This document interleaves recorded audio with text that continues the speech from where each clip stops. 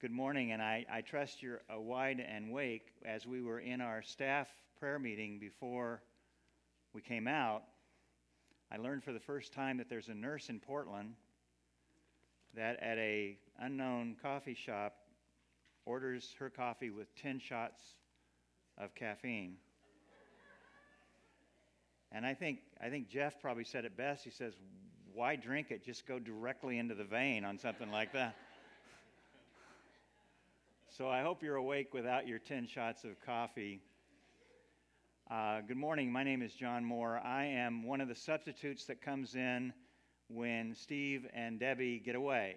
And I'm happy to report to you that as of about an hour ago, the report was, in part, Debbie and I are enjoying our last couple of days away, walking on the beach, exploring tide pools, and sipping good coffee.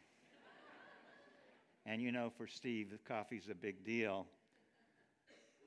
Today's also, as I'm coming in and substituting today, if you're new here, you need to know that my day job is as an attorney, and I've been doing that for 30 years. And my night job is taking care of the best dog in the world, and that takes care of my evenings. But when I come in with the privilege of building on the ministries that are going here. I hadn't planned on telling you this, but I've been reading some material by a retired pastor out of Detroit who built churches and started churches, and they often got to the mega size of 5,000 plus. And his comment in a recent blog online was, I'm not impressed. Because to me, the greatest work, the big churches, it's kind of the happening and, you get whatever you get. But he said the big things going on in Christian ministry are taking those 5,000 people and reducing them down to about 10 or 15 churches of 300 to 400 each. And having now been involved in both vocational Christian ministry and and started churches, I agree. And so it's a great privilege today to be here in front of you and to continue the ministry that's been started for many years by the McCracken clan. Today's also an important day because it's National Ice Cream Day. And I can guarantee you that if Steve were in this pulpit today, he'd be reminding you of that. He's a great fan of ice cream. So everybody has their favorite flavor, and now I want you to tell me on the count of 3, what's your favorite flavor? 1, 2, 3. Cookie dough. Wow, I heard cookie dough. That's the wrong answer, but I did hear it. I go to Baskin-Robbins, and I say to the poor beleaguered staff there, you're involved in false advertising. And they say, what do you mean? I say, you advertise 31 flavors, but you really just have one.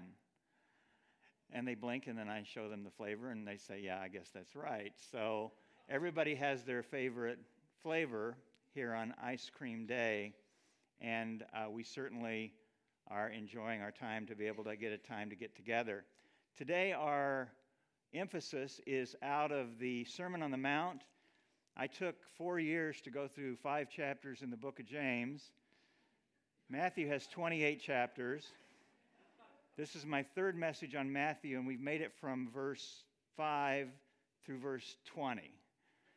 So what that means is that you and I ultimately someday are going to be in heaven, and Matthew's going to finish the exposition of Matthew. I don't think we're going to get through it, although we'll pick up speed next week. I want to ask you, because I like to harass you, do you have your Bibles? Let's see them.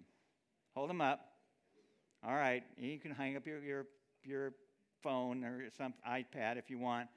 I want to encourage you, by way of harassment, to get a good study Bible. I use the New International Version Study Bible, and even after more seminary education than I had a right to be involved in by way of intelligence, these notes are really helpful to me. But the Ryrie Study Bible is great.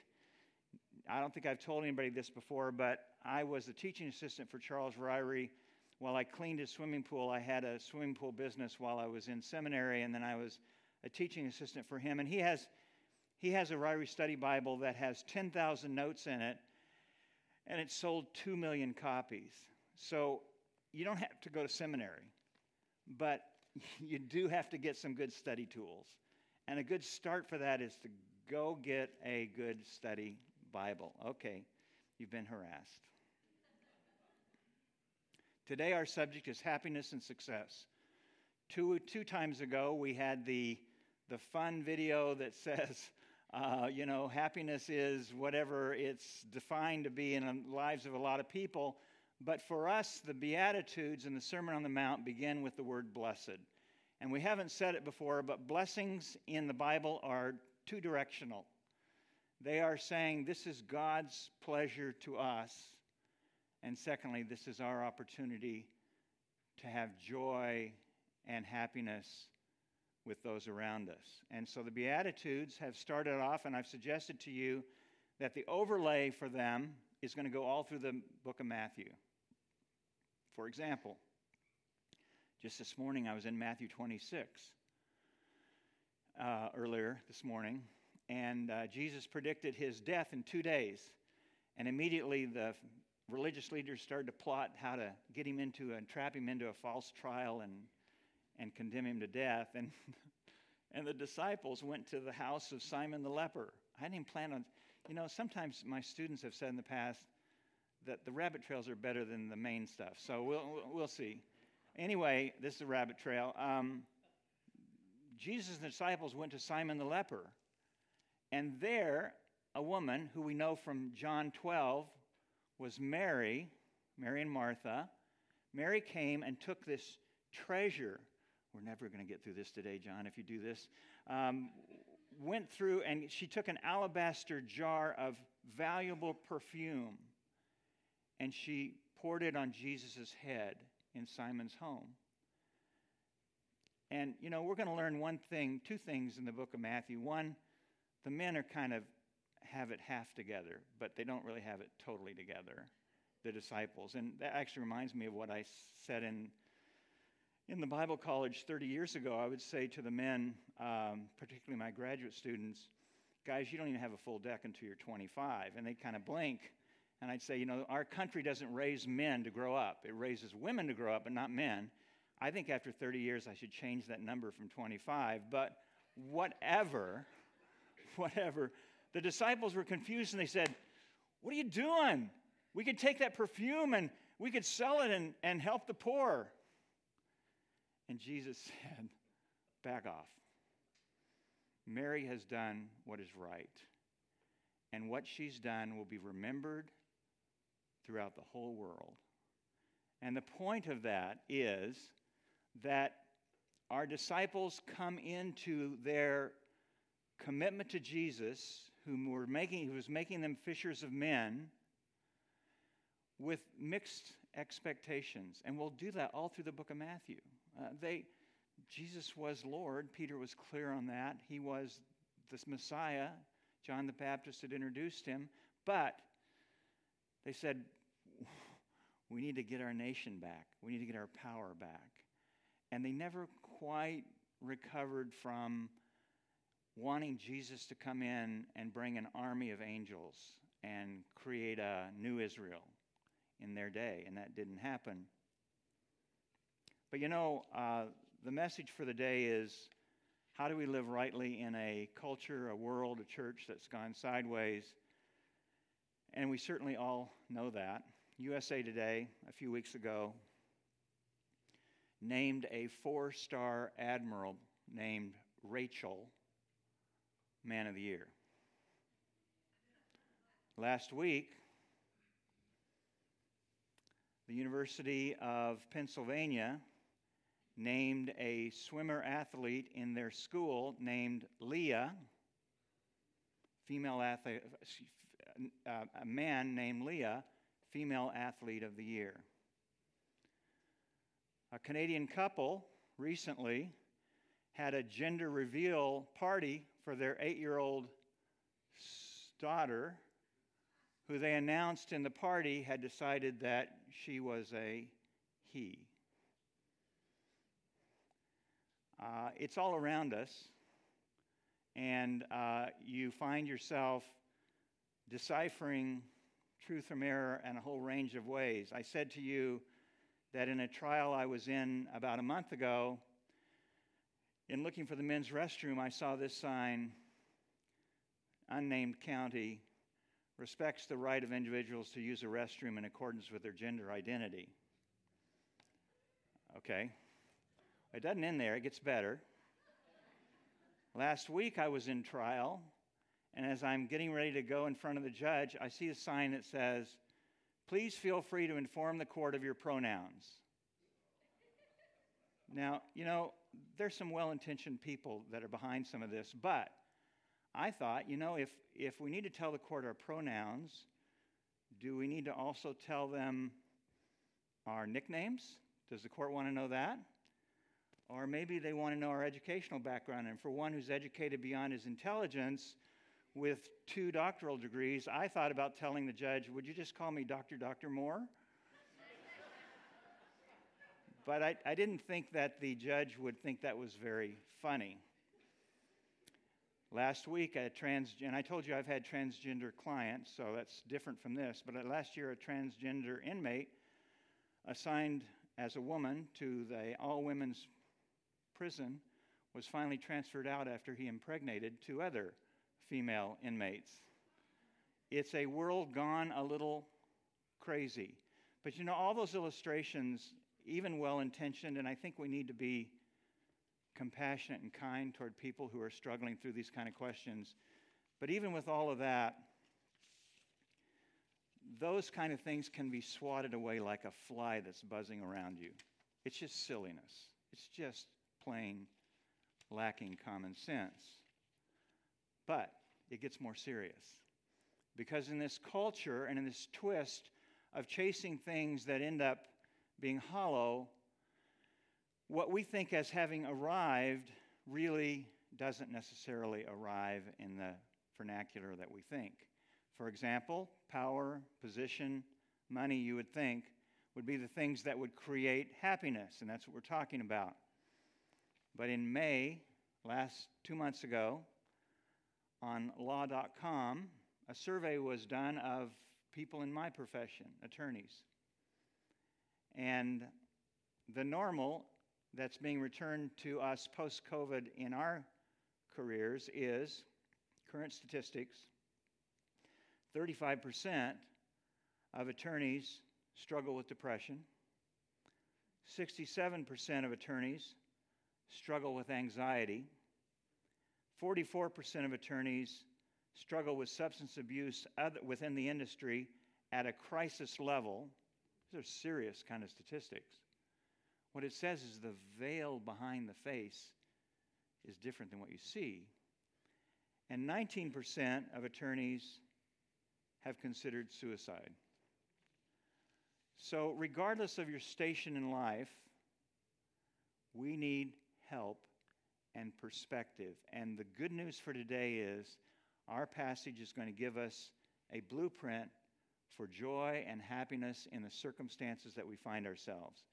So if you've got your Bibles or your phone or whatever you've got, if you'll turn to Matthew chapter 5 and verse 17, and it should be on the screen, Matthew 5, 17 and 18, Jesus, in teaching his disciples, says, "Do not think that I have come to abolish the law or the prophets."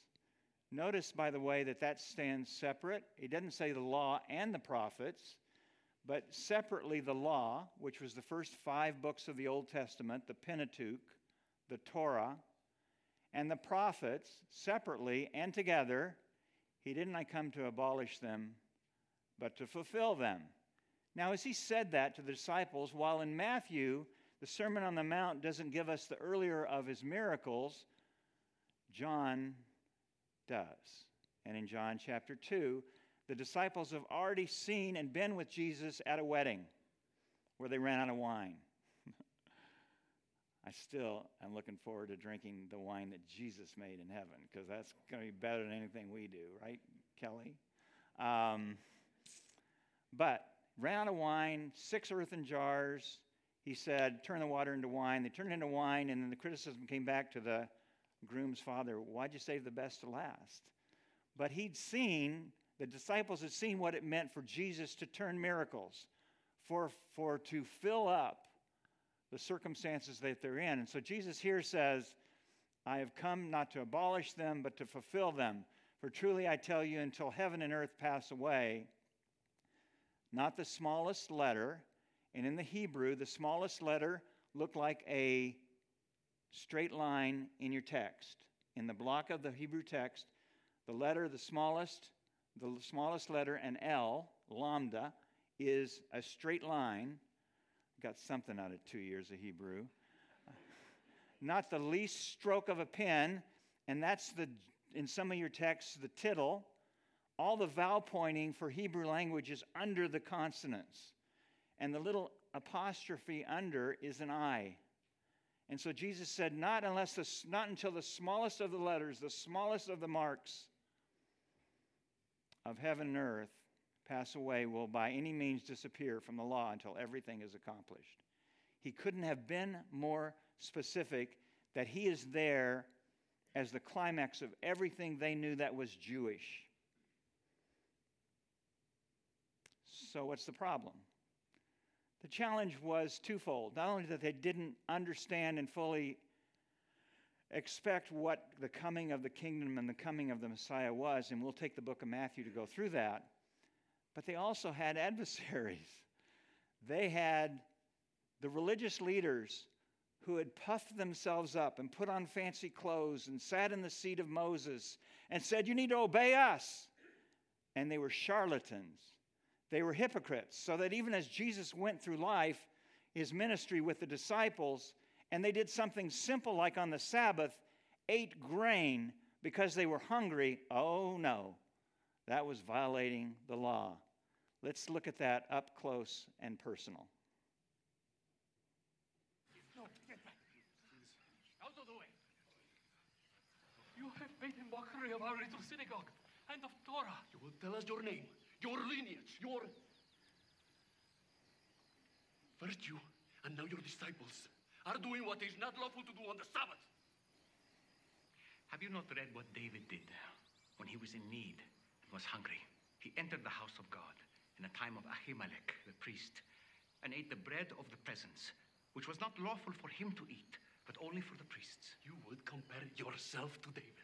It was an emergency. Or have you not read in the law how on Shabbat the priests in the temple profane the Sabbath, but are guiltless? That's for Levites. Are you a Levite of priestly lineage? Listen carefully. Something greater than the temple is here. And if you had known what this means, I desire mercy, not sacrifice, you would not have condemned the guiltless.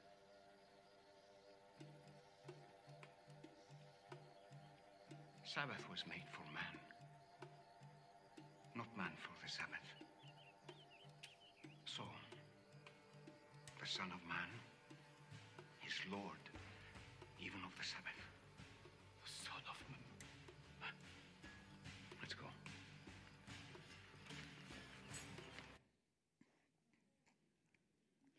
The Son of Man is Lord of the Sabbath.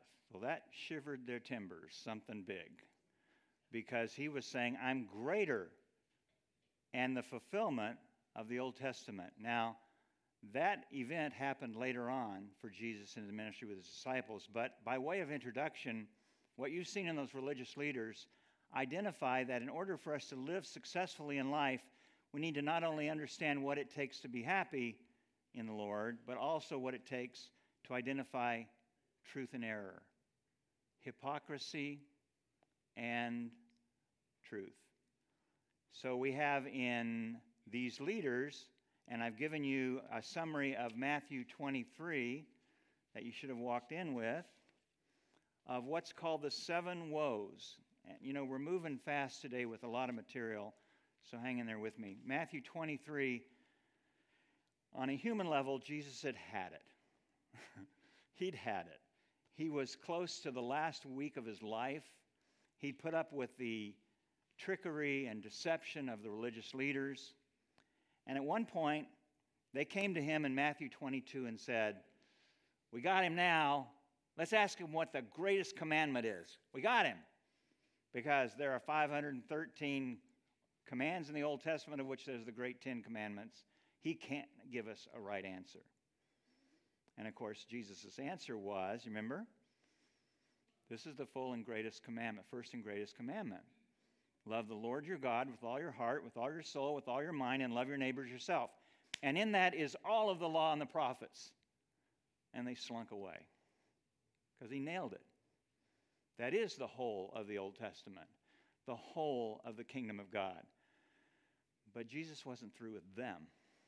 So in Matthew 23, he said, beware of those who sit in the seat of Moses and who tell you to obey them when they don't do what they tell you. And he said about them, they are ones who shut the kingdom of God to you. They are outside the kingdom. They are great persuaders and not sure of the truth themselves. They are ones who distort the truth of God and are blind guides. He says that twice in this section. They are ones who neglect the greater requirements of the law by the small details of the law. Here's an example. I can't get distracted like this, I won't get done. In order to be divorced in the first century, you didn't need an attorney. You didn't need anything more than the rabbi said. The man goes up to the woman and says, I divorce you, I divorce you, I divorce you. Boom, she's gone. No spousal support, nothing. They focus on the little or the errors to the absence of the truth. Jesus said, they're whitewashed tombs, which is pretty picturesque.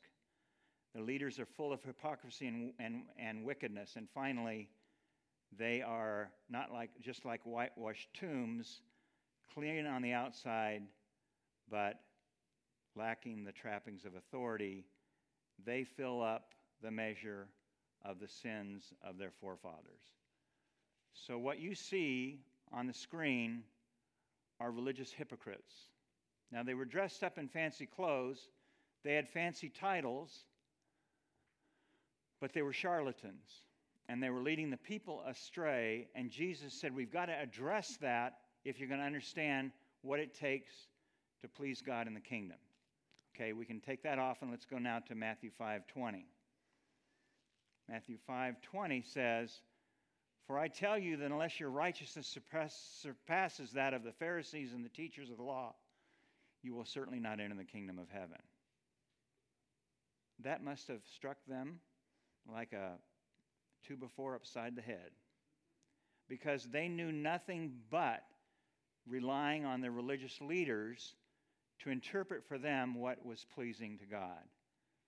And Jesus said, you're leaning your ladder up against the wrong building if you follow these guys, because you need a righteousness that surpasses even them. Now, as I said, there were 513 commands in the Pentateuch, the first 5 books of the Bible. There were about 12 prophets that came after them, and in all of that, they misdirected the people.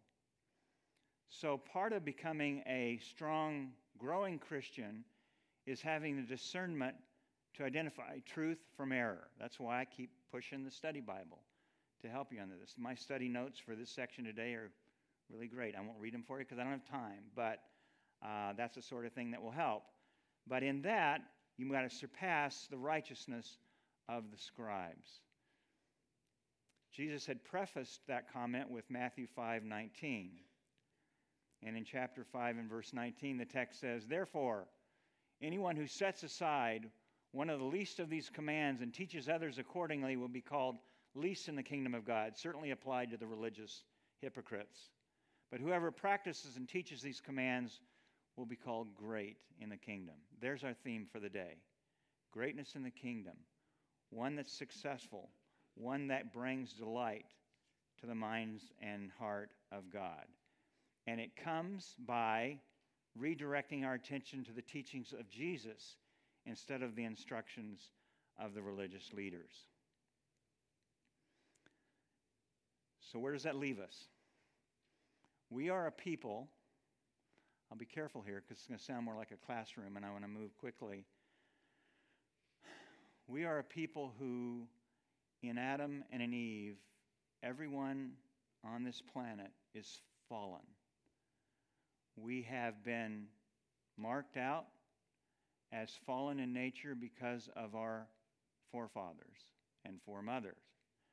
And as such, we have come short of the kinds of requirements that a holy God has to be in relationship with Him. But the good news is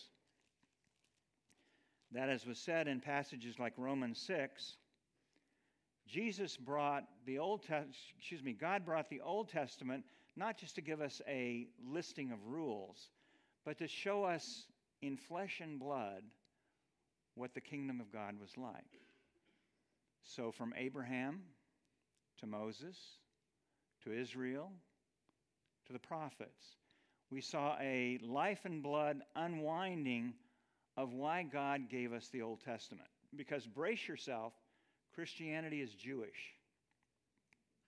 And until we get an understanding of our background in the Old Testament, we don't have a full appreciation of the New Testament. By the way, in Matthew, remember, we're still in the Old Testament. We're not to the cross yet.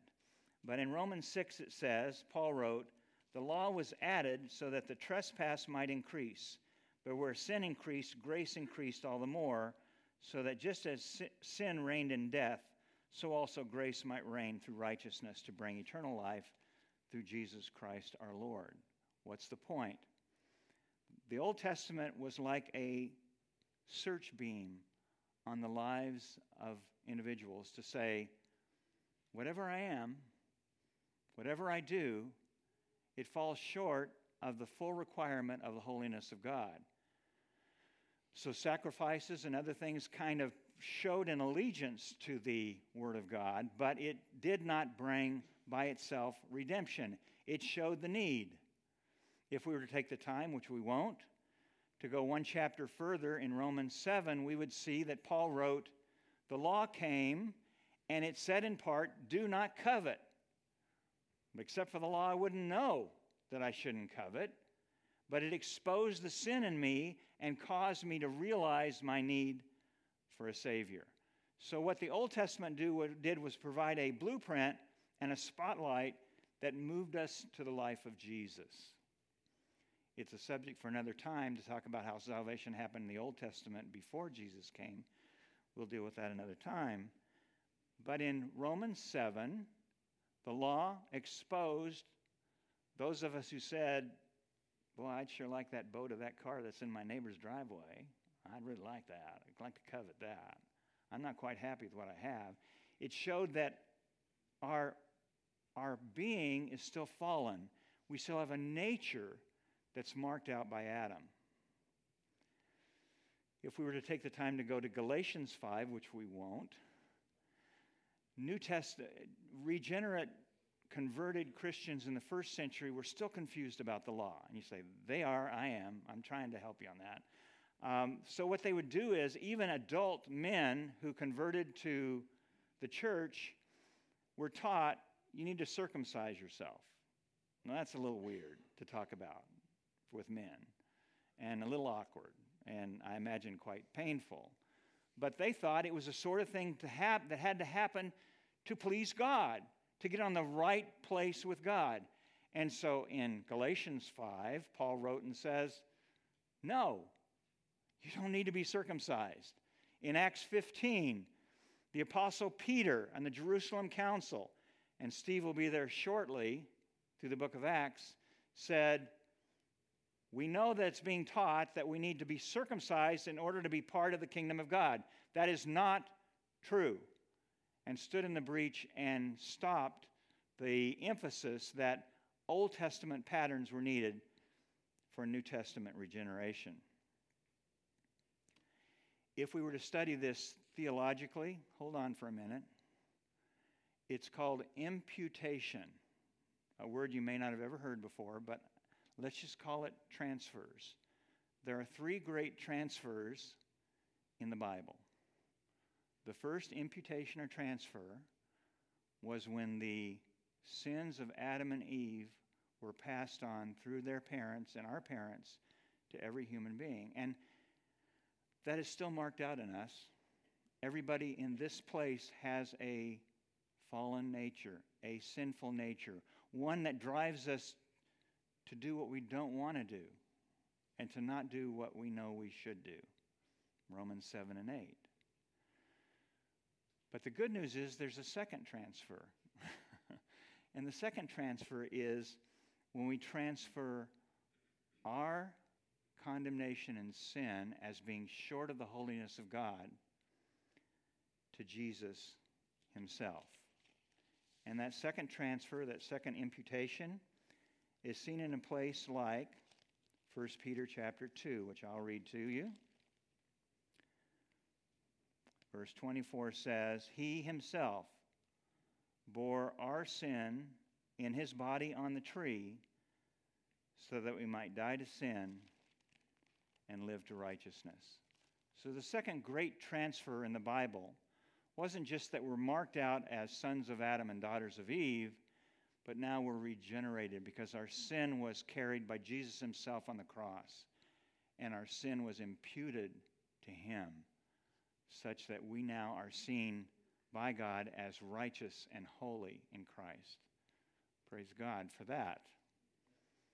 There is a third transfer, and that third transfer is taking the righteousness of Christ and transferring it back to us. And so 2 Corinthians says, for example,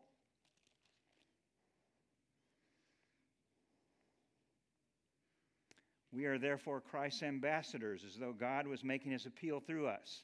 We implore you on Christ's behalf, be reconciled to God. God made him, here it is, who had no sin to be sin for us, so that in him we might become the righteousness of God. You realize that? Because of the work of the cross, and you're trusting Jesus as your Savior, what God looks at in this assembly is not just us in a fallen state, with whatever struggles and challenges we have, but imprinted across all the believers in this body is the righteousness of God. Amazing. The third transfer is the sin which God through Christ took for us has been given back to us, now in righteous standing before him. Where does that leave us? It leaves us in Matthew 5 and verse 14. I said to you that the preliminary work of the Sermon on the Mount was to teach us happiness and success. Happiness is the joy and blessedness that comes in following the instructions of the Beatitudes. Success is in verse 14. You're the light of the world. A town built on a hill cannot be hidden.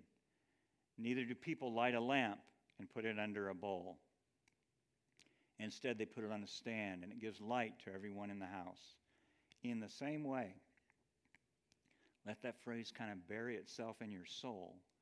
In the same way, let your light shine before others, that they may see your good deeds and glorify your Father in heaven.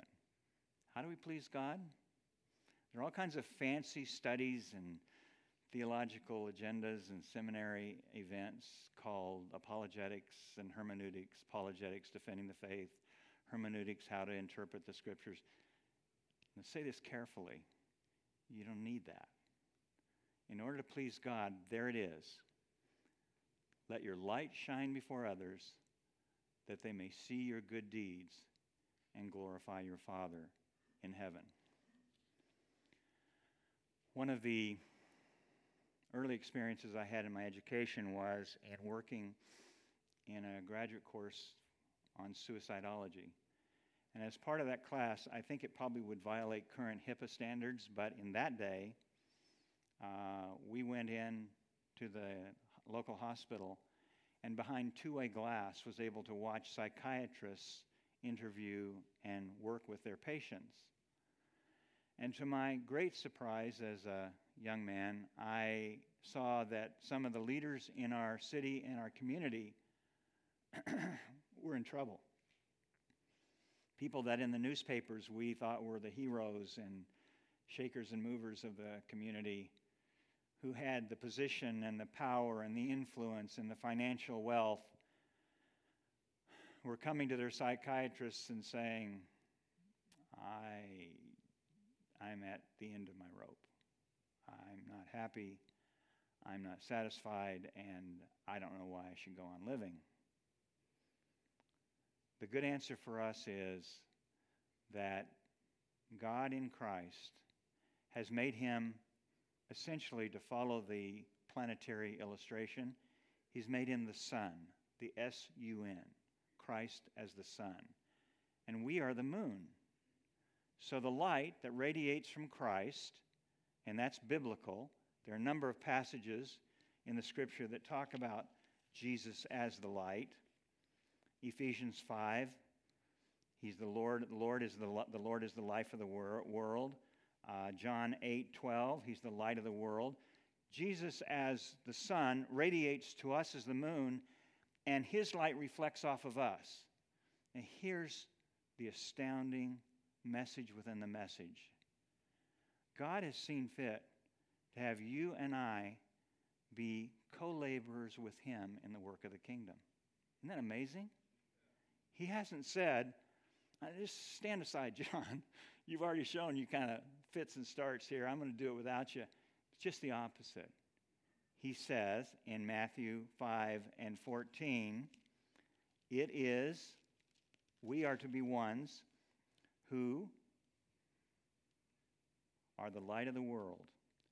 And by giving light to everyone, they see our good deeds and praise your Father in heaven. So in the circumstance of your life, it may be in a living situation where you have limited contact with people for health reasons. It may be family. It may be work environment. It may be strangers.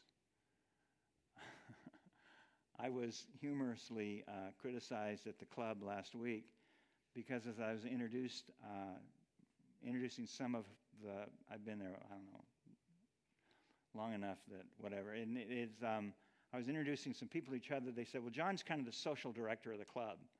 And I thought to myself, that's kind of odd. And then I thought, wait a minute, why shouldn't we be people who go out and reach out and build bridges with people in a way that shows the life of Christ in us? And so we are the reflectors. If Jesus is the one who gives light to us, we are the one who dispense it out, and we've been given the high privilege within our families, within our communities, within our world to reflect something of Jesus. Someone has said, and with this I'll close, and when an attorney says that, don't believe it, but someone has said 10% of life, 10% of success in life is what happens to you, and 90% is what you do with it. And that's true. That's true. Really, the core issue is that we are driven with joy as people who have been redeemed. We have been given the grace and life of Christ and the opportunity to be something of that light to those around us. No wonder Jesus starts this first and great sermon with, "Blessed are the poor in spirit, for theirs is the kingdom of heaven." And as I read this, think through in your life where you can apply this. Blessed are those who mourn, for they'll be comforted. I've got a sister who is probably in her last week or two of life. And so as I visit her, and I pray with her, and try to encourage the family, there's a lot of mourning that goes on, and we rely on the comfort of God. Blessed are the meek, for they will inherit the earth. Blessed are those who hunger and thirst for righteousness, for they will be filled. Blessed are the merciful, and everybody can be merciful. You can be merciful in simply assisting those around you. It may be just a brief moment of care, of picking up something for them, of paying for something that they are struggling they can't pay for. Another day. Blessed are the pure in heart, for they will see God. Blessed are the peacemakers, for they'll be called sons of God. Be a peacemaker with those around you. Be one who doesn't take advantage of leveraging people and jamming them into a corner or in a separation and conflict that they've gotten themselves into. Try to find and pray for that middle ground that says, how can we bring these people together in a way that's honorable to God? Those are the good deeds. Enough said. Those are the good deeds that become the light that is Christ shining through us to those around us. May God give us mercy and blessing and success as we follow these words. Let's pray. Father, we're so grateful that you have placed us today in this place and with this word in a way that shows us direction in life. We're thankful that we can cut through the chaff and the errors and falsities of those around us and rely on your word and the work of your Spirit to do the things that's honorable and brings glory to him who is our Savior. In Jesus' name we pray.